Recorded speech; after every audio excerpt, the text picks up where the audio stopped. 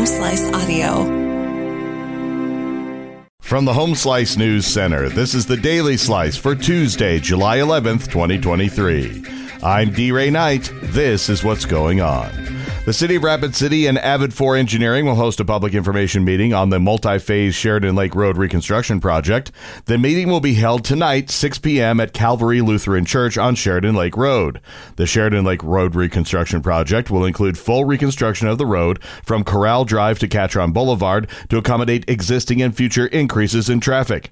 The average daily traffic has increased from approximately 4,000 vehicles per day in 1995 to 16,000 per day in 2019. Sheridan Lake Road is not the only construction project needed in the area. Bridges are an issue and money is on the way. Amy Rose has the story.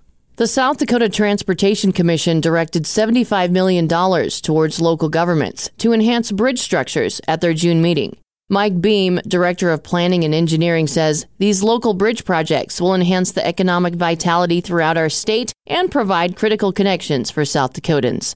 The commission based the investment on a ratio of poor condition bridges. Overall, local governments have around 75% of poor condition bridges based on square foot. A total of $74,575,884 of federal funds will be made available for projects to be let to contract from federal fiscal year 2024 through 2027.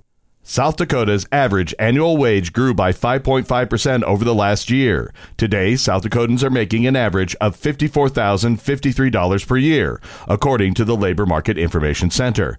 The dramatic wage increase was driven by two factors: a 2.9% increase in employment covered through the reemployment assistance and an 8.5% increase in total wages and salaries, which grew by nearly $1.9 billion in 2022. In national and international news, NATO opened its summit Tuesday with fresh momentum after Turkey withdrew its objections to Sweden joining the alliance. It's a step toward the unity that the Western leaders have been eager to demonstrate in the face of Russia's invasion of Ukraine. But more work remained to determine the path forward for Ukraine's future with the alliance. Its president, Volodymyr Zelensky, criticized as absurd the absence of a timetable for his country's entry into NATO. Zelensky is traveling to Lithuania to join the summit, and his frustration could renew tensions just as they are beginning to subside. A new poll shows GOP voters don't trust the accuracy of next year's election. Amy Rose has the details. Amy.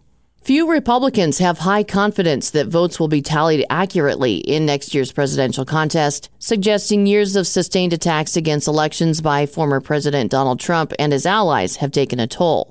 A new poll from the Associated Press shows that just 22% of Republicans have high confidence in the 2024 vote count compared to 71% of Democrats. The findings underscore the partisan divide caused by a relentless campaign of allegations related to the 2020 presidential election. The survey also found that independents have grown skeptical about the integrity of the upcoming election. Just 24% have the highest levels of confidence that the votes will be counted accurately. Meanwhile, lawyers for former President Donald Trump are asking a judge to postpone his criminal trial without setting a new date as he stands accused of illegally hoarding classified documents at his Florida estate.